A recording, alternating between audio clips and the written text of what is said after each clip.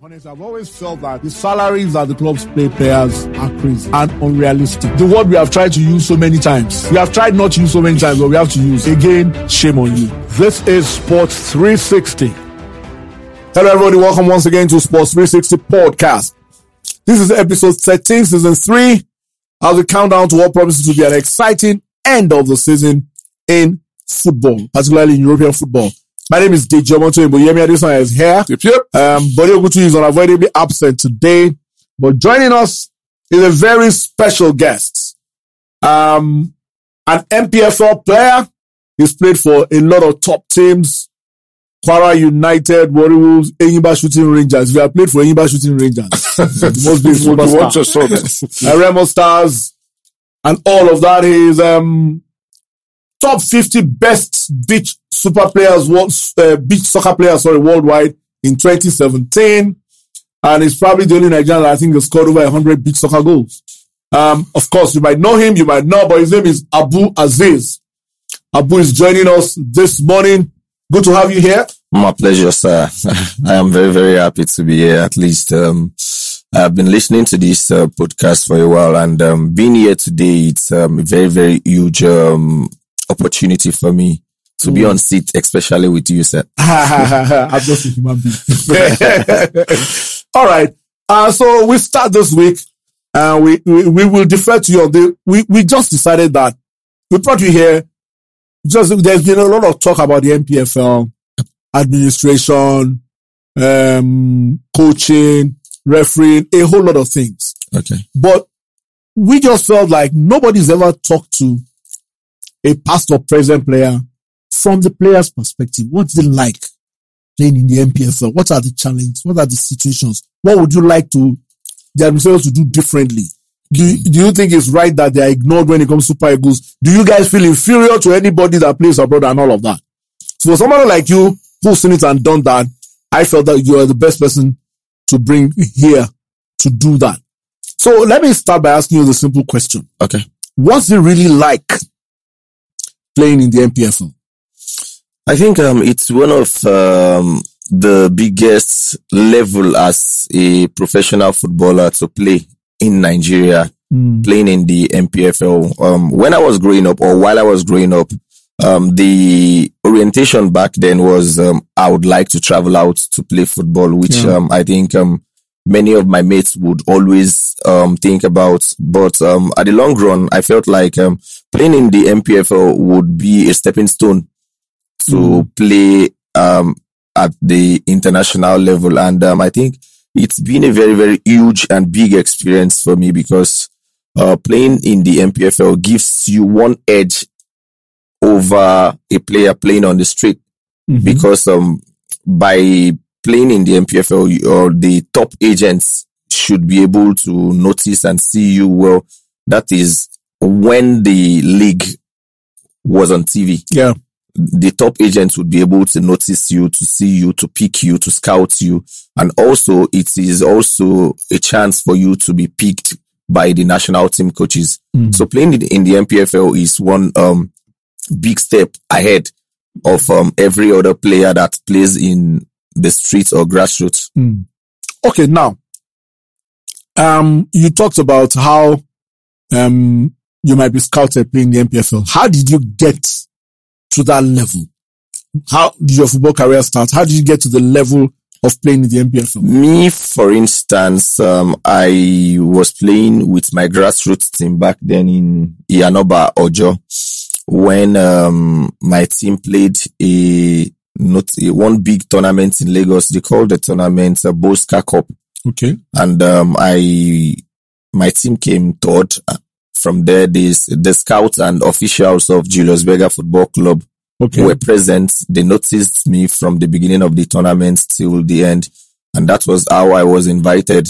Okay. And as at then, Julius Berger was still playing in the lower division. In the lower division then. So I was invited to come over for trials. I went there, and that was how I signed my first professional contract with Julius Berger. And from Julius Berger, I moved to Kwara United. Okay. Yeah, from Kwara United to Warriors and so on. What is the biggest challenge you say MPFL players face? Is it poor salary? Is it poor travel arrangement? Is it the issue of hooliganism? What's the biggest fear for an MPFL player? I think I wouldn't say this is my biggest fear because there has been so many things that has been affecting the Nigerian league, the MPFL. Like you said earlier, financially, the administrative aspect hasn't been where it should be because we all know that there is money in this country and football players need to get enough money while playing. Because I remember when I was playing with Ayimba Football Club, Mamelodi Sundowns of South Africa came over to play against us, and after the match we were sitting with a Zimbabwean player that plays for Mamelodi Sundown. I forgot his name. Carol Billiard? Yes. Yeah, we were just having a normal chat with him, and he was telling us his basic salary, his monthly salary. Immediately, as Lagos boy, I brought out my phone to just quickly calculate the money into Naira. And that guy was earning like 5 million plus as monthly. He was now asking us that how much is our salary? Like, we couldn't even tell him what we were earning here in order not to bring our league down. Country, yeah. So we just had to just use another talk to cover up for ourselves. But it is always very disappointing that the best players in the Nigerian Premier League, after a season doing well, they would have to move to even a lower league, third rated, that is not even better than the Nigerian league, just to make ends meet, just to feed their family. And that has not made the Nigerian league very effective, because once the best legs in the league move to another league, it makes our league not giving you that efficiency. Yes. Okay, so one of the things I've always worried about is how MPFL players manage their travel. So, for instance, you played for a Lagos club, you played for Warri Wolves, played for Ayimba. Yeah. But somewhere along the line, you have to travel to as far as Maiduguri. And more often than not, you go by road. How does an MPFL player prepare their mind for such a long trip that could go for more than 24 hours? And then imagine that you have to come back to, okay, so let me take for instance, you're playing in Ayimba now. Yep. You're going to play Academy in Maiduguri. And you have to come back to Aba before you now take another journey to probably Kano.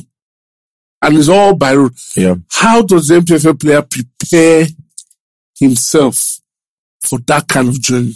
I think not until recently where few teams started using the flights for a long distance away match.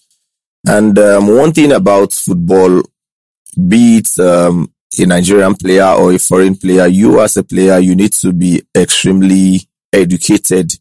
You need to know your body system. You need to know how you can react well. In distance like that, me, for instance, let me use myself as a case study. If I travel for just 4 hours, I would not be comfortable again till the next day. So one thing I have always done for myself is I have lots of supplements that I use for myself immediately I am about to travel. So after traveling, I use those supplements to get myself. But the truth is, how many of these players have that orientation? How many of the MPFL players would use supplements like that? Many of these players don't use this, and once they get to their destination or on a match day, they don't perform well and it becomes a problem for them. And this is because they haven't rested well. Most of the travels we make going into an away match, we make like 14, 15 hours on the road. And some of our bosses are not even conducive enough. And it becomes a very big problem for the MPFL players. So the few people I know uses supplements, uses that rest well, I think they've been a little bit effective. A player like Rabiu Ali, for instance, now is 41 years old and he's still very, very active. This is because he rests well and he uses his supplements. But how many of the other players can I vouch for that this player can last this long because they rest well and they use enough supplements? Because normally the journey enough is enough to weaken you. Yeah. So you as a player, you need to be professional enough to get lots of supplements, get lots of rest to be able to perform well when you're playing. In short, it's not conducive to travel like that. It is not. It is not in any way. Let me go to something a bit more specific now. Okay. How do you feel as an MPFL player? Okay. You know, when you feel that as a league, you belong to the Nigerian football body. Yep. How do you feel as an MPFL player when you hear administrators, coaches condemning the quality of players in the league? How does that make you feel? I mean, generally now, because I'm sure you've heard it since even journalists, 1 million times. Even journalists say 1 million there's times. There's no good player in the league. A coach will say, I don't say any good player. How do you feel? How does that make you guys feel? It's me, for instance, it makes me feel so unimpressed with comments like that, because I know there are so many good, great players in the Nigerian league, and I would always use few of my colleagues as case study. For instance, a player like Ogenekaro, Peter Etebo, we played in the same team, the same season in Warri Wolves then, and got to the final.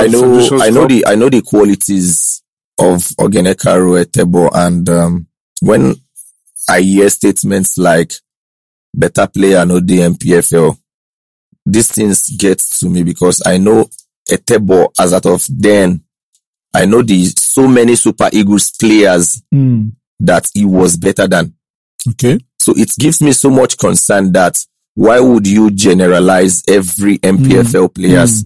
There are still so many good players in the league. For instance, as out of last season, a certain coach or many coaches would say, better player no day. But a certain Anayo Iwala left Eyimba. Right now, he plays for Esperance of Tunisia, happens to be one of their regular players.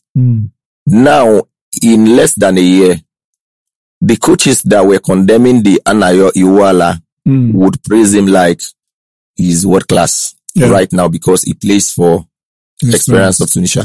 Why don't we encourage the players in the MPFL, or rebrand, let me use the word, rebrand the Nigerian league, make it more visible, make it more appealing.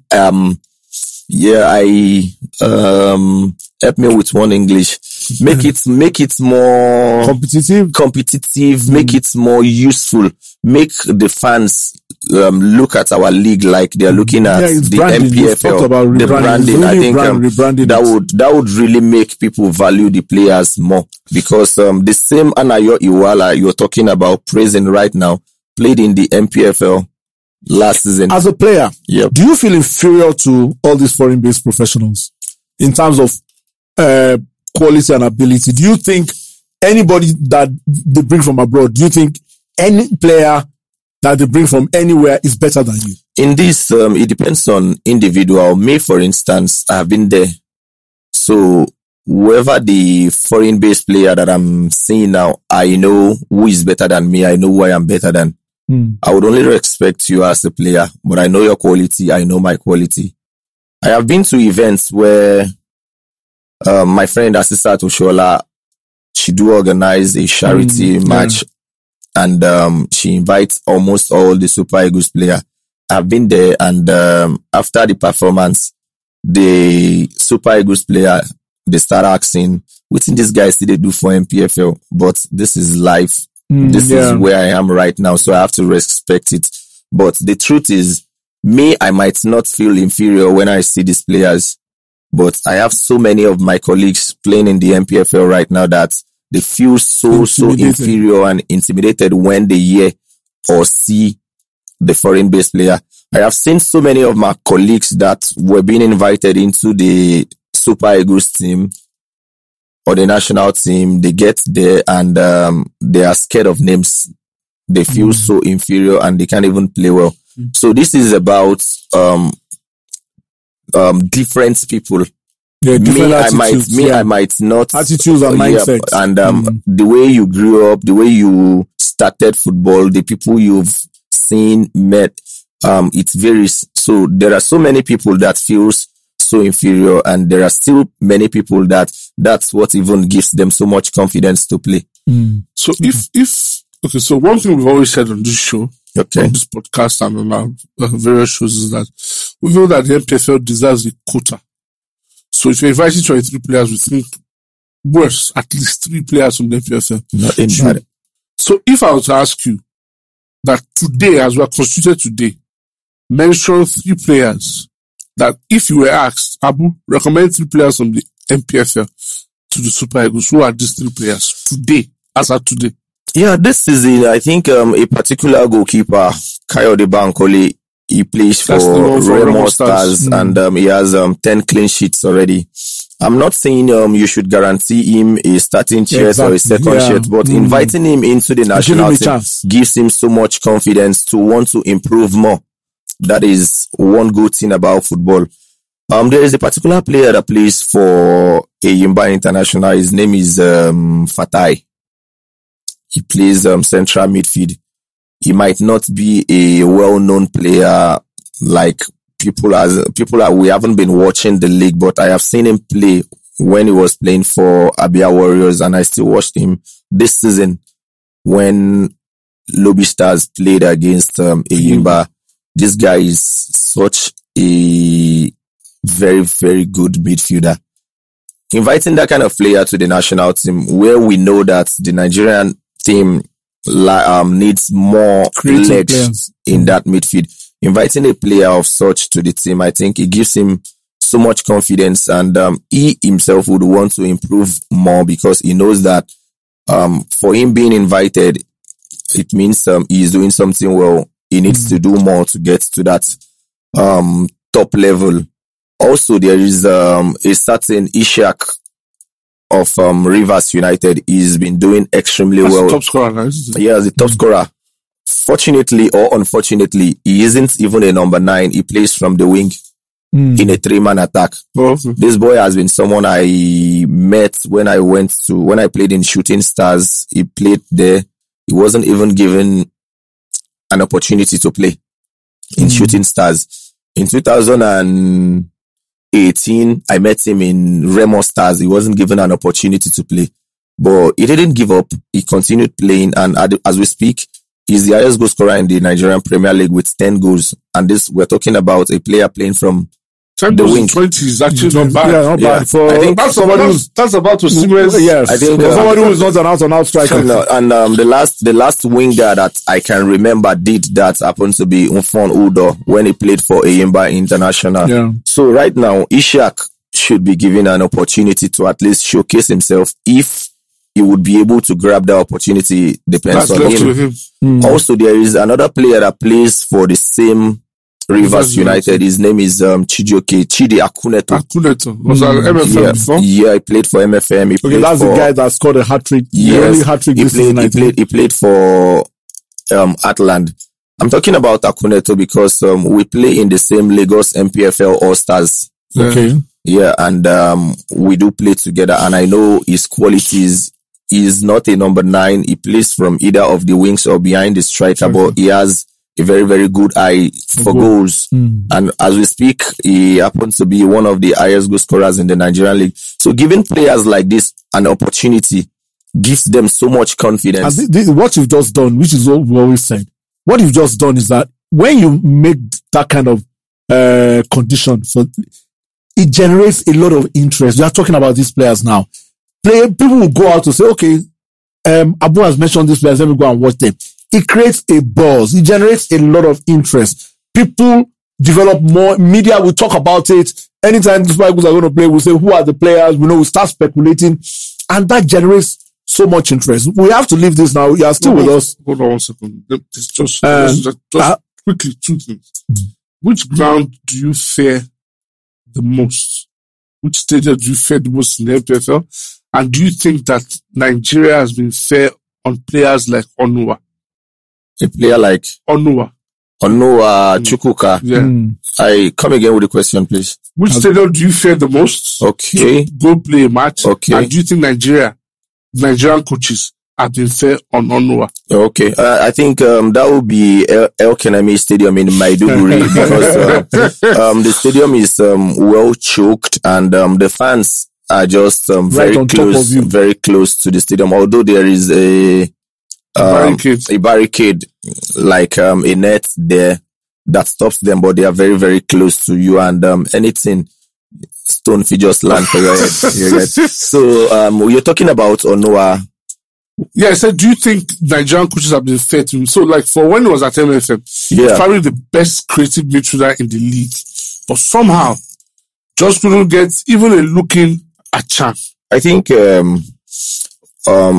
would like to come back to this. When Onuwa played for MFM, he was one of the best, not the best creative midfielder. We had the likes of Ibenebu, Ikechukwu. We have lots of great players in the team. Yeah, good to say he happened to be one of the best because the goal that his teammate Sikiro Latumbosun scored was a pass from Chukwuka Onuwa. So he's a very, very great player. But sometimes you have to do more. Sometimes talent isn't enough. Yeah. You have to go extreme to get to that top level. Onuwa is a very, very great player. I will stop you here, but I'll round up because you are still going to be with us where you are building a career as a media analyst, so a sport analyst. We have a couple of football discussions that you will join us as on the podcast. But final question on this.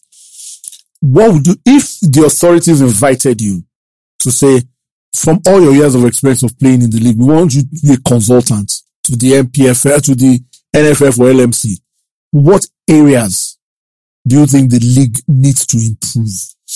I think the most important thing would be branding the league, and branding entails so many things. We're talking about educating the fans, because this fans encroachment has been a big disaster in the league, both the MPFL and the NNL. Secondly, we talk about the referees, and this has been a very, very huge problem in the league because no matter how good you play, if the referees are not effective enough, it brings problem into the league. Thirdly, I'll talk about administration, players management, and welfare of players welfare. I think if we can work on those, and we'll talk about good stadiums as well, because infrastructure. These stadiums we talk about happens to aid football. You can't take a very, very good player to some certain stadiums and expect good football from there. And once the football isn't very catchy, I don't think any football agent would want to see any player from that. It's about the aesthetics. The aesthetics have to be very good. Okay. We'll leave it at that. Thank you very much for your insights, Abu Aziz. Abu Aziz is a football analyst as well. So it dovetails into what we want to say. We hope the authorities will take, we know a lot of top-notch arbitrators listen to this podcast, even though they pretend they don't. We know they listen to this podcast. So we just felt like, let's take a look at this thing from a player's perspective. Because we all talk. Let the player tell us how they really feel. So you've given us some very, very wonderful insights. Hopefully things will get better in our league. With that, we go to one of the top leagues in the world, the La Liga. We go to one of the biggest teams in the world, Barcelona. And we go to a guy who's proven to be, maybe in a few years, if he continues at this rate, will be one of the top coaches in the world, Xavi. When Xavi took over 5th of November as Barcelona coach, they were down in the dumps. I think they just lost to Rayo Vallecano. If I'm not, I think was he in charge for the 3-3 draw? They played immediately after. I'm not sure whether it was, but since he's taken over, they've played, unbeaten. Right now, Barcelona are unbeaten in 14 since home loss to Betis on the 4th of December. That run includes 10 wins and 4 draws. They've scored 34 goals conceded 12. But in the last 5 games, they've conceded only 1 goal. They scored 4 times, 6 different games.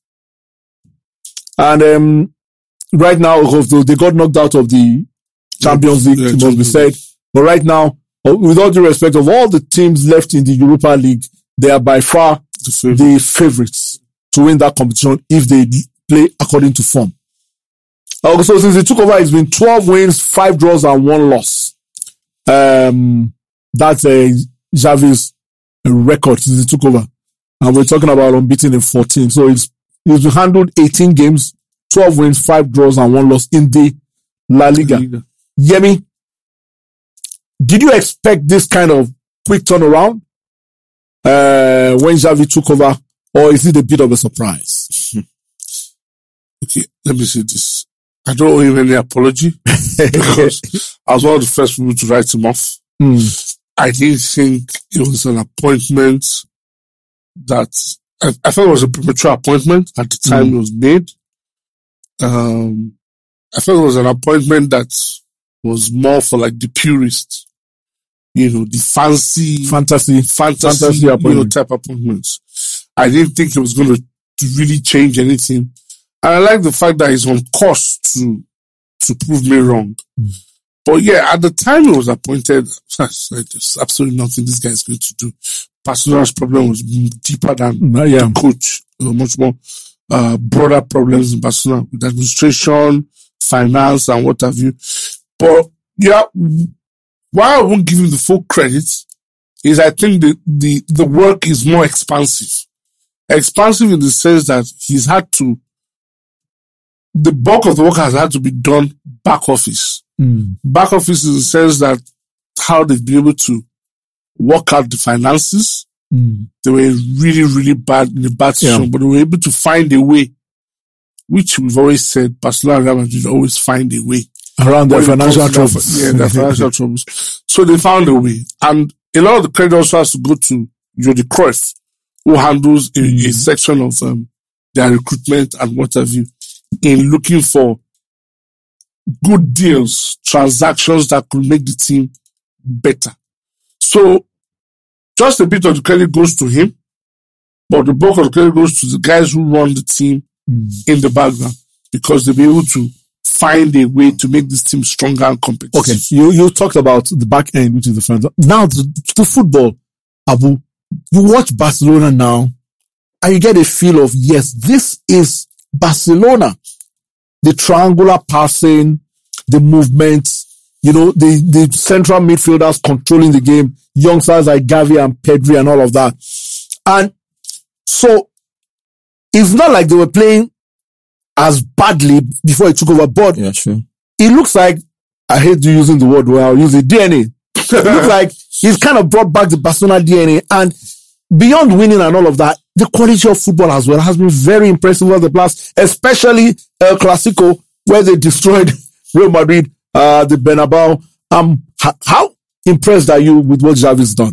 Yeah, Xavi, when he was playing, happened to be one very, very brilliant player. He continued, and when he became the coach in Qatar, I remember the period he was about to leave Qatar back to Barcelona.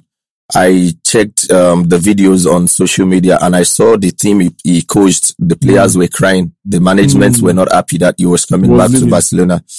I happen to be this person that initially I used to believe every intelligent midfielder becomes a very good coach. Okay. That used to be my orientation. Not until I started seeing some good and intelligent players that becomes a coach, but they lack this player management. Okay. And once you lack a player or man management in your team as a coach, your team doesn't give you a result. But Xavi came back to Barcelona, and the first thing he did was the player management. You could see some players that were not being given an opportunity. They started playing, and Xavi looked at the team and decided to bring in just few players to beef up the team. No one would have expected Xavi to bring back a Dani Alves, but you can see a Dani Alves in that team right now. Dani Alves would be a mentor to many of the Dest that has been playing. Dest is a very, very intelligent and good player, but he needs to learn more from a player like Xavi. A player like Dani Alves. We watched their last match at the weekend, and we saw how Dani Alves marshaled that right back. He also brought in a so-called finished Aubameyang from Arsenal. And as we speak right now, Aubameyang has been doing extremely well. He brought in Adama Traore. He brought in Ferran Torres. And you can see how the team plays now. They play with so much confidence. You can also say that the man management talked about is done exceptionally well, bringing Dembele back into the fold. That is just it. Dembele happens to be one unhappy player. Yeah. But we can see what Dembele has been doing. Right now, Dembele has 10 assists for Barcelona in just how many matches. And this is a player that most Barcelona fan has been clamoring that they should let go. But right now, Dembele happens to be one of their most important players. When he was substituted at the weekend, there was a standing ovation. You can see this is where man management, player management comes in. So Xavi has already done that, and it's a very, very good one for the team. And that's why the team keeps on playing well. Yeah, we talked about the January transfer window.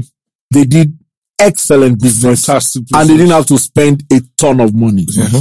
And then the fact that the critical thing for me is not even that. The critical thing for me is the fact that some players, he's mentioned a couple of them, Traore and Aubameyang, agreed to a pay cut. Yeah. Not many footballers in this day and age will do that. And I also think that also brings to the fore the pulling power of a coach. Yeah.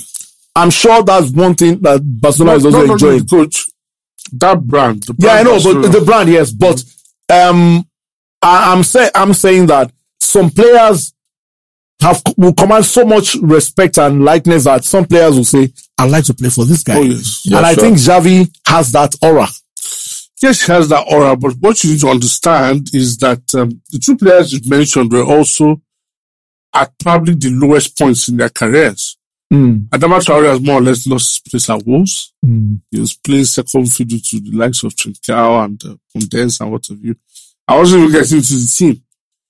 He's played at Barcelona before, so it was an opportunity to potentially go back home. And then he sees the opportunity. Like, first of all, I do remember when the news first broke that we were interested in signing Adama, I was like, what are you thinking? For what? Why? He couldn't break into the team when he was much, much younger. What's the point? But then you saw a manager who felt this team needed pace up front. A lot of pace. Once we're able to exert all the control we need. We need those outlets to be able to give those final passes.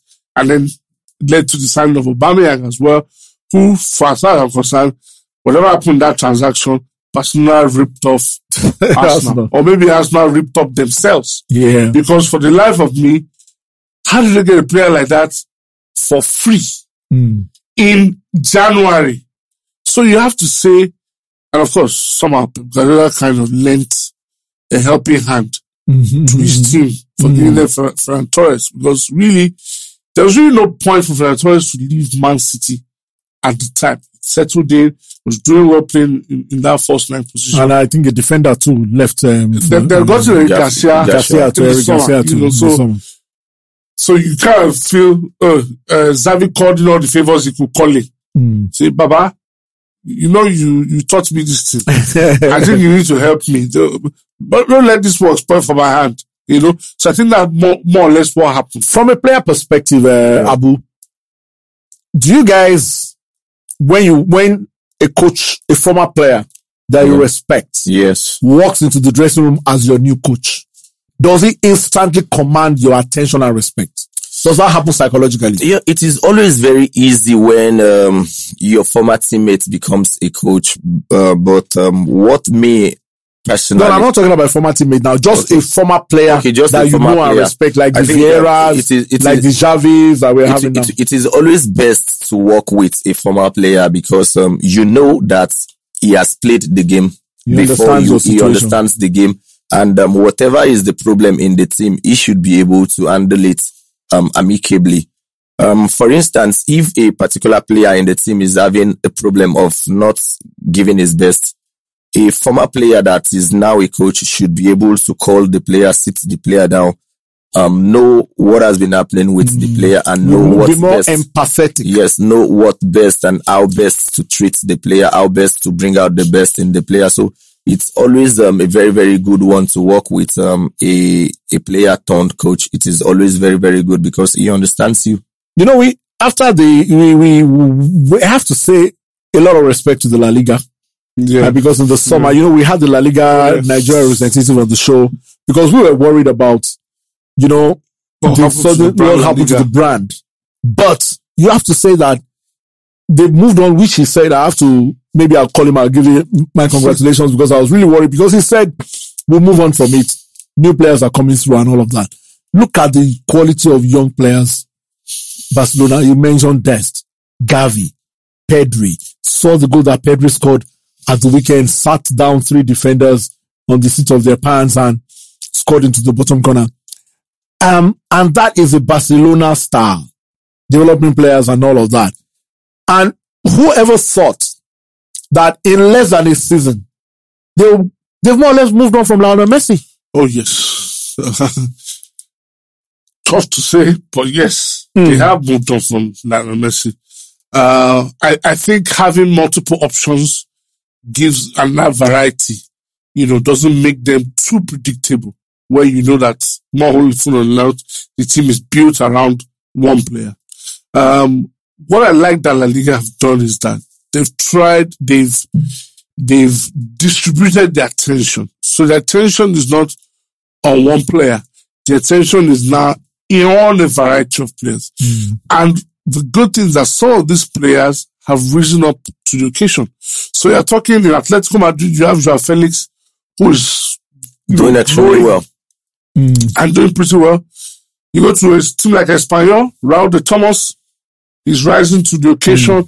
Valencia, you have Carlos Soler is also leading the team despite, you know, being someone not so well known. And then you go across Benzema as, you know, carrying Real Madrid more or less on his shoulders. And some of the older guys also, Junior, you know, rising to the show.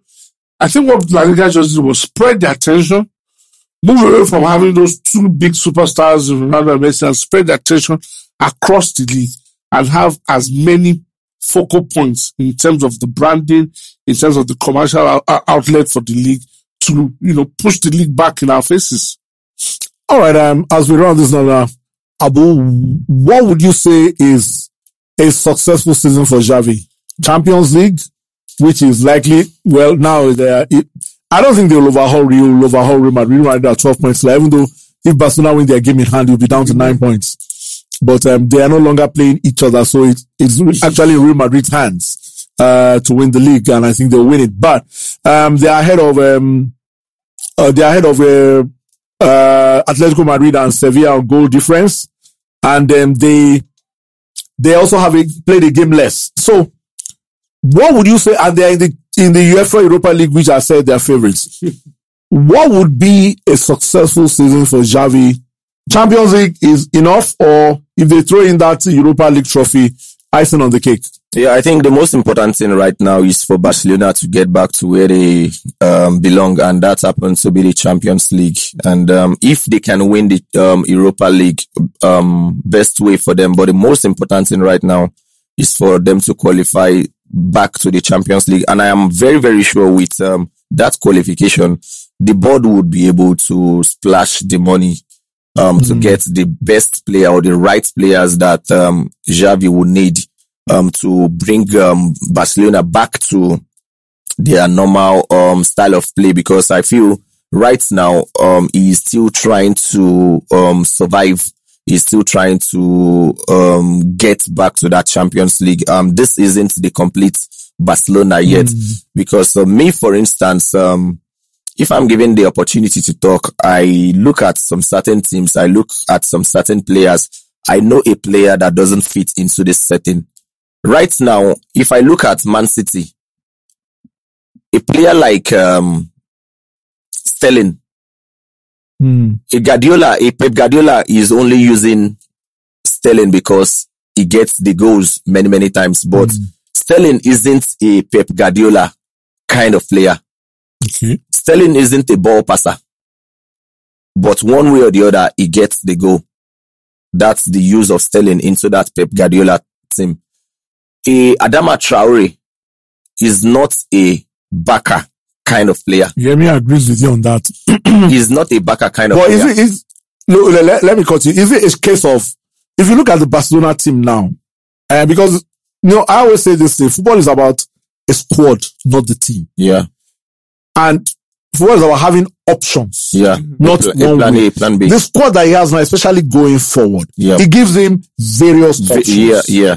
And I think that's what is working for them. Exactly, because at the moment, if A doesn't work, when he throws on B options. When the second round started, I think Ferran Torres was starting, Adama Traore was starting. But at the moment, we have a Ferran Torres starting from the left. We have a Dembele starting from the right. So he has options of Adama Traore. We have to round this up now. And at the moment, Ansu Fati is coming back from injury. So that's a good squad rotation. The final question on this one. We've talked about going forward. What other areas do you think the team needs to strengthen? This transfer window will soon open at the end of the season. And you do feel that Barcelona, where they are now, they would feel that they're almost there. What do they need to really, really challenge for the top honors? I'm talking about La Liga and maybe Champions League next season. One of the first things we've done in preparation for next season is they realize that they need legs in midfield. Yeah. And they signed Frank Kessie. Good. From Milan. Okay. Yeah. Excellent sign. Yep. Busquets is, well, like it or not, on his last legs. He's on his last legs. So they've added some really good legs, a proper engine in midfield. But I think they also need options in defense. Yeah. Central defense. Eric Garcia, Rudiger. Rumors about Rudiger. Everybody's things. I don't think he's a top level defender. I agree with you on that. Gerard Piqué is also approaching his last legs. So they do need at least two centre-back of good quality. Rudiger, like you mentioned, is a great option. We'll do understand that I'm talking to Andreas Christensen of Crystal Palace. Andreas Christensen of Chelsea. Okay, sorry. Two central defenders from Chelsea on the free. London will not like anything. And the way Chelsea is structured now with all the Abramovich issue is a possibility. It's a huge possibility that they'll get both of them. So once they're able to sign two proper central defenders with the legs they put in midfield in Frank Kessie, I think we're going to have a very suddenly from where the summer, we have to say, is a fantastic turnaround for Barcelona from the playing situation. It looked all lost and hopeless, but now there's a lot of optimism and a lot of bright hope for the future for Barcelona. We have to credit, the back end, the people that put deals together, but also we have to credit Xavi, because if it's not going well, we will blame him. Not yet. So that it's going well. I'm still not crediting. We have to credit Xavi for what is done. And so while we're throwing credits around, one man got a lot of credits in the summer. He still won the Euros. But now, a lot of criticism in his home front, because former world champions, fantastic footballing country, you would never expect that Italy would miss 2 World Cups back to back on the bounce. And that's exactly what has happened. Abu, what do you think went wrong? Italy was on such a high in the summer. Were they busy celebrating? They didn't get back to the bases and all that. How come they were on such a high in the summer and such a low less than 6 months later, failing to qualify for the World Cup? What do you think went wrong there? Personally, I think the Italians were so overwhelmed at the last Euro 2020, and they failed to realize that there were loopholes in that team that actually won that Euro 2020. And I saw a particular loophole in that team, which happened to be their attack.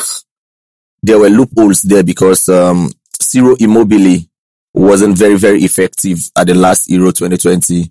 Also, Insigne, he wasn't effective at all, and that should be a burden for them, because I noticed each and every of their attack starts from Chiesa. That happened to be their most important player. they have quality defenders. They have quality midfielders. Jorginho, Verratti, they were doing Barella. They were doing so well, but Chiesa happened to be their most important player in that attack, and they should have worked on that on the Ciro Immobile and Insigne, and unfortunately, they didn't after the Euro 2020, and that actually affected them during this qualifier. Because if you notice, both attackers were not effective at all, and the North Macedonians and critically, Chiesa has been injured for a while, so that's been a factor. Yemi, do you feel that at the Euros, like you said, they were fairly lucky to win on penalties against England in the final? Although we agree here that they were, because penalty shootout is always a toss-up, you know. But they were probably, we agreed here, they were the best team in the tournament overall. Probably deserved to win it.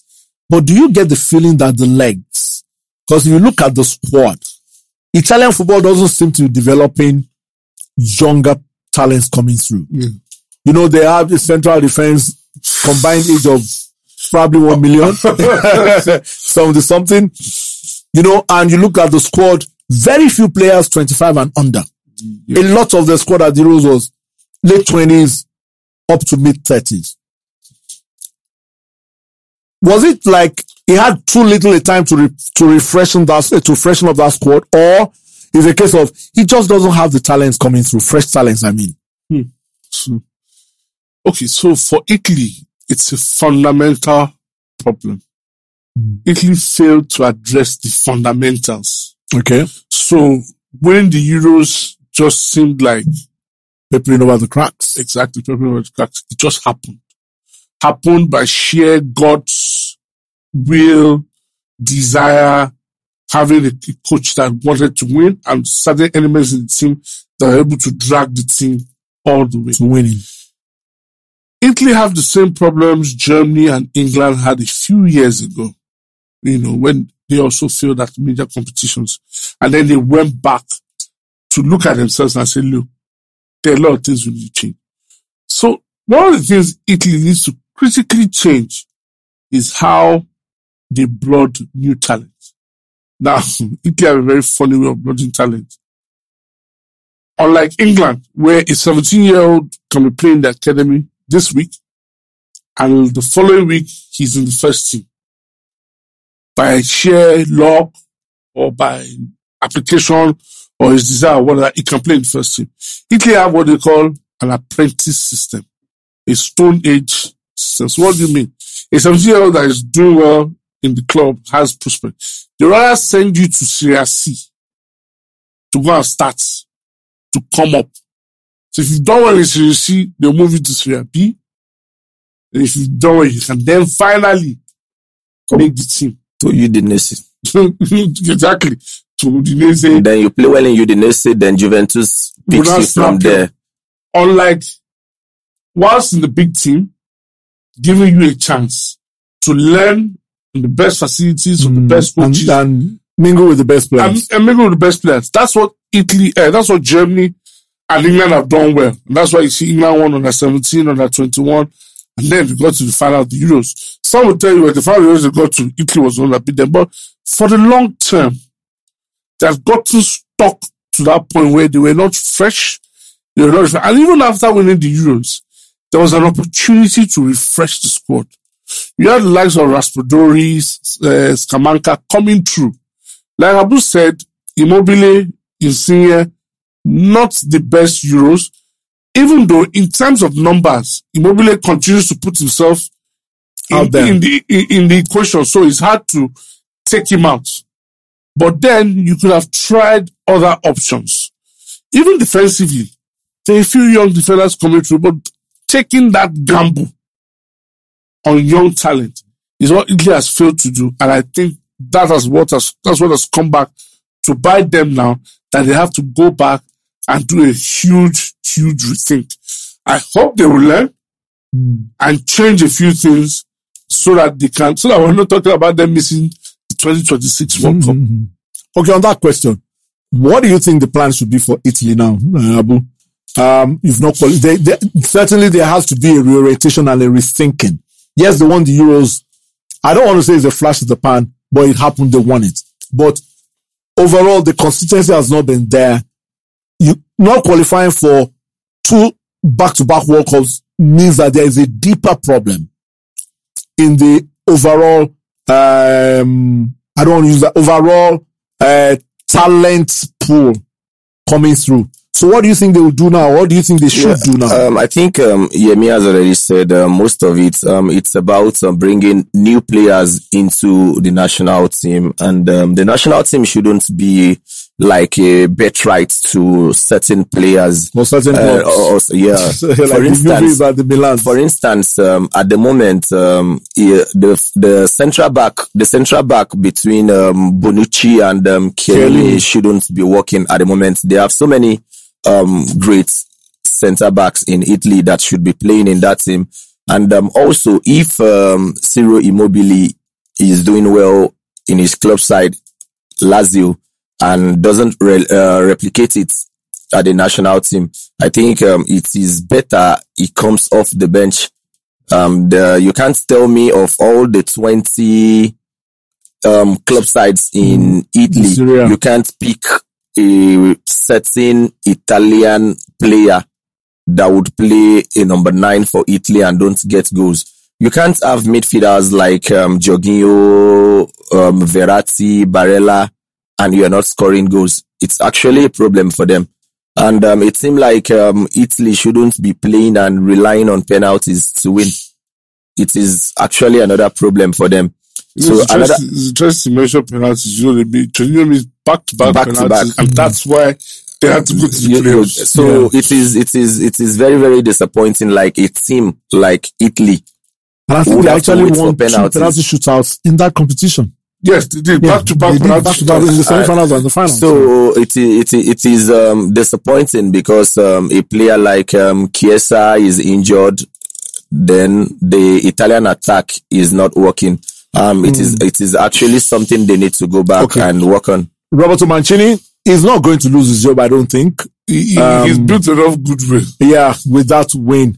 And so what does he do now? What direction does he go in terms of making this up? Because I think it will be disastrous if they don't make another World Cup. I think a return to the basics, you just have a sit down with the guys at the FIGC and, have a conversation on the long-term future for Italian football, and also have a conversation with the guys running the youth system in Italian football.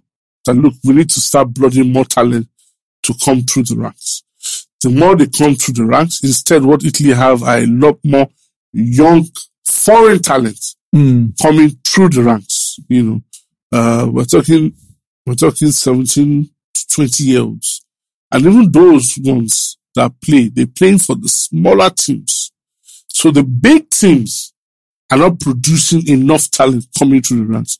So there has to be a conversation between him and the big teams, and some of the big teams that look, you guys need to blood more talent coming through the ranks. The more we blood these talents to give them an opportunity, they can build the experience and know how to play at a very high level, which is World Cup qualifier, the Euros and what have you. And that can give Italy a bit of freshness, a bit of fresh blood. And we're not talking just from the attacking standpoint.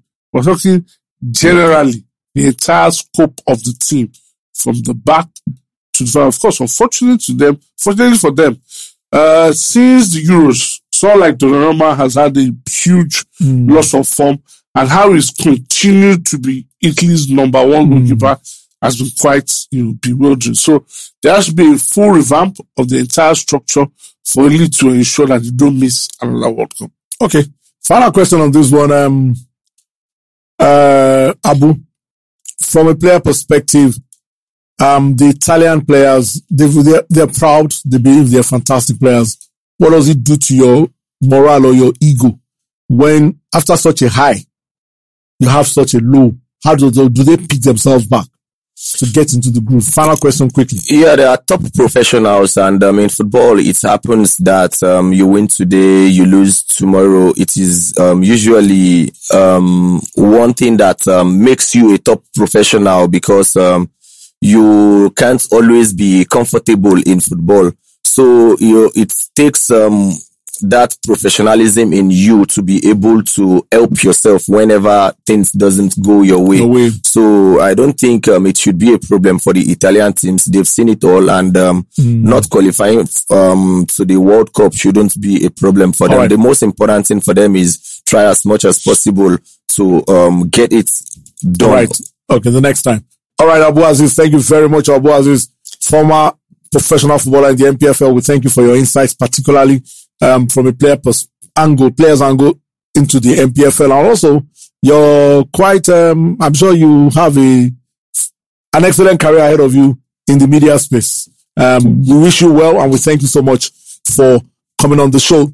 Our question and answer is open now. Go to all our social media handles, Sports360 _ on Twitter, Sports360 Pod on Instagram, and you get a link to how you can ask questions. In one of the future episodes, we're going to answer your questions. You can direct your questions to me, to Yemi, or to Bode, or it might be a general question. I will take pains to answer. Don't ask personal questions. Don't ask me how many wives I have. So on that note, we end Sports360 podcast for the week. Many thanks for joining us. Go to all our social media and we thank you for downloading. The last episode was particularly heartwarming. It looks like quite a high number of downloads in just a few short hours. We know you're pained, but I tell you, the Super Eagles will be back. I will be back next time. Bye-bye.